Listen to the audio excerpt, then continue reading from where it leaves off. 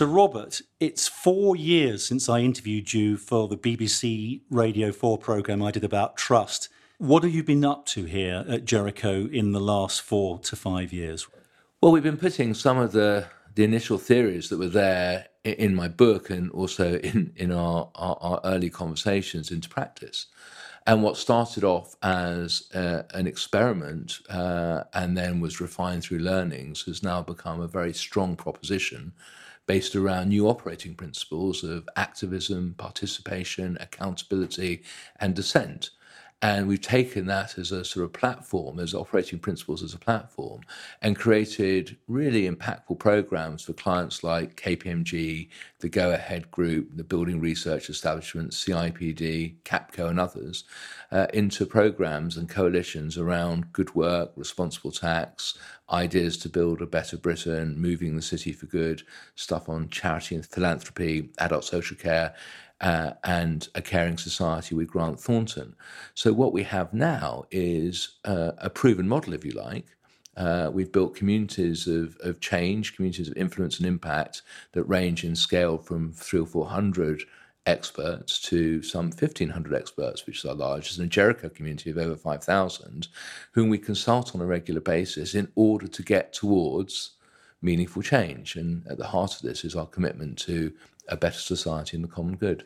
Now, let's talk about 3 projects in particular. Firstly, the fair tax, one that you've been working on for a long while with KPMG. Then we'll talk about the future of work, which you've done with the CIPD, the Chartered Institute of Personnel Development.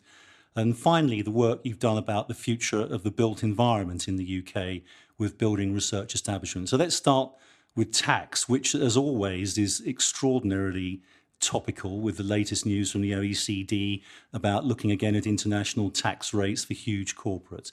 Tell us about the origins of the tax project with KPMG and what it's achieved over recent years. Well, if anyone casts their mind back 5 or 6 years, will recall just how much in the spotlight the big 4 advisory firms were on tax.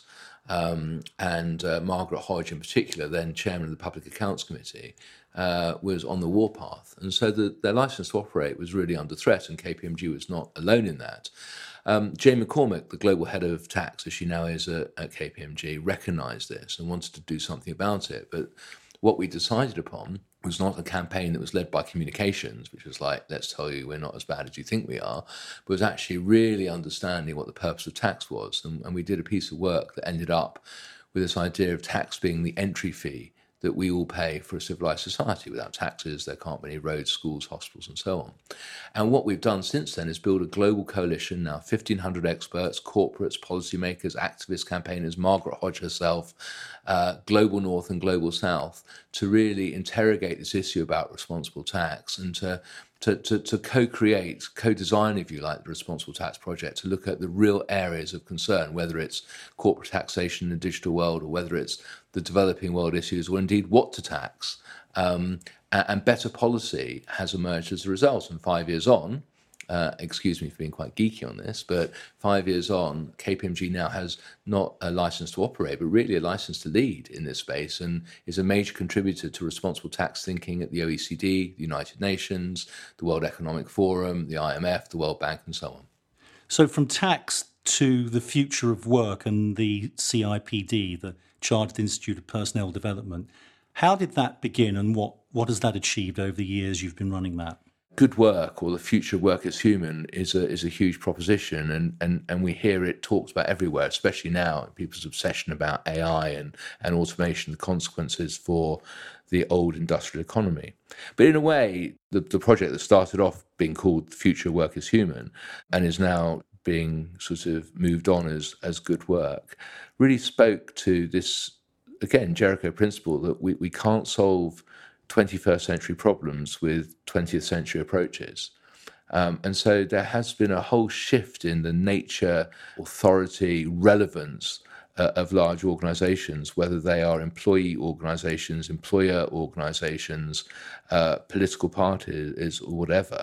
So the Future Work is Human started as a conversation with the CIPD CEO, Peter Cheese, around, how do we not impose more rules in the workplace, but actually come up with better principles. And Peter is a very strong Aristotelian and Platonic thinker, and so he was very keen to reestablish or reassert some of those sorts of classical values around fairness and prudence and wisdom in the workplace.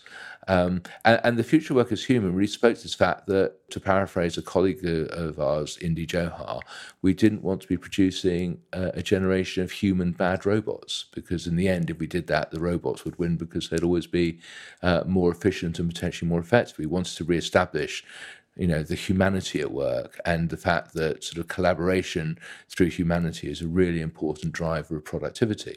So the CIPD, I think for them it was a question of inquiry, but also one of relevance, also one of sort of thought leadership, also one of bringing together voices to have a conversation that escape the usual echo chambers. And again, this, like Responsible Tax, like some of our other projects, by bringing a whole range of voices, quite often quite unexpected voices with different perspectives into the conversation, we were able to be generative in the way that we went about our work and build very different policies and very different ideas. And as with Responsible Tax, and as with, we'll come on to talk about the built environment, we're talking about policies that now have airtime in what used to be called the corridors of power. They probably should be now called the corridors of paralysis in this sort of post-referendum, pre-Brexit world.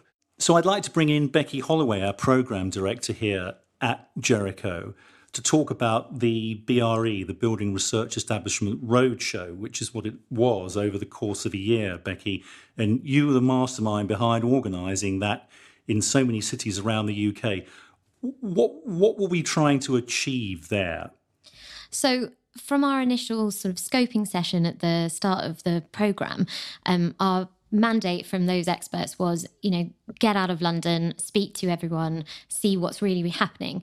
And the idea was obviously to, go across the country and look at the issues that are affecting the country as a whole, but deep dive into those localised issues that affect cities and places uniquely. We really went through such a cross-section. We went to Coventry, Manchester, Edinburgh, Wales, Belfast, to really get a sense of what's happening in those places. And it was absolutely fascinating going from our sort of core nucleus of 16 people and then growing by word of mouth and recommendations and, our own internal research to a group of over sort of 500 across the country. And it was really just finding the right mix of local politicians, local charities and NGOs, house builders, academics, think tanks who were really working in those places and knowing the unique issues that were happening to those people. What was interesting when we came to the end of the year was not the diversity of opinions, which of course there was there, but how there were so many common factors and there was so much agreement that the system is in so many ways broken. We need 1/3 new homes every year. We're not getting them. And I got a very strong sense from many of the people, nearly all of the people that we met, that the experts, if you like, in those areas know very well what has to be done. And there's a strong sense in which if they could be allowed to get on with it, then they could make things better than they are at the moment. Yes, and I think what's come up, and it comes across actually almost all Jericho programmes wherever the issue is raised, that localism is so important. People really know what they want to do in their own local space. And there is a sense of frustration to break through those, barriers and actually get a little bit more control, because they know what's happening and they know the people and they've talked about it a lot and they really want something to be done. I think Becky is exactly right. Great ideas exist outside of the traditional hierarchies.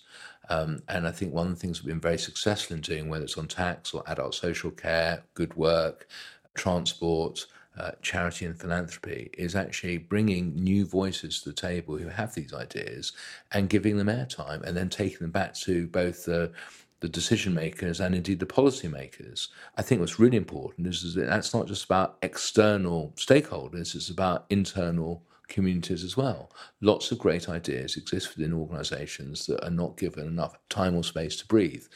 And so Jericho, through our programs and coalitions for both internal communities and external communities, has created that environment, that space, if you like, for these ideas to flourish. And that leads to meaningful change. And the trust dial, which direction is that moving in at the moment? Well, trust, a bit like purpose, is one of the most overused and overabused words in the English language.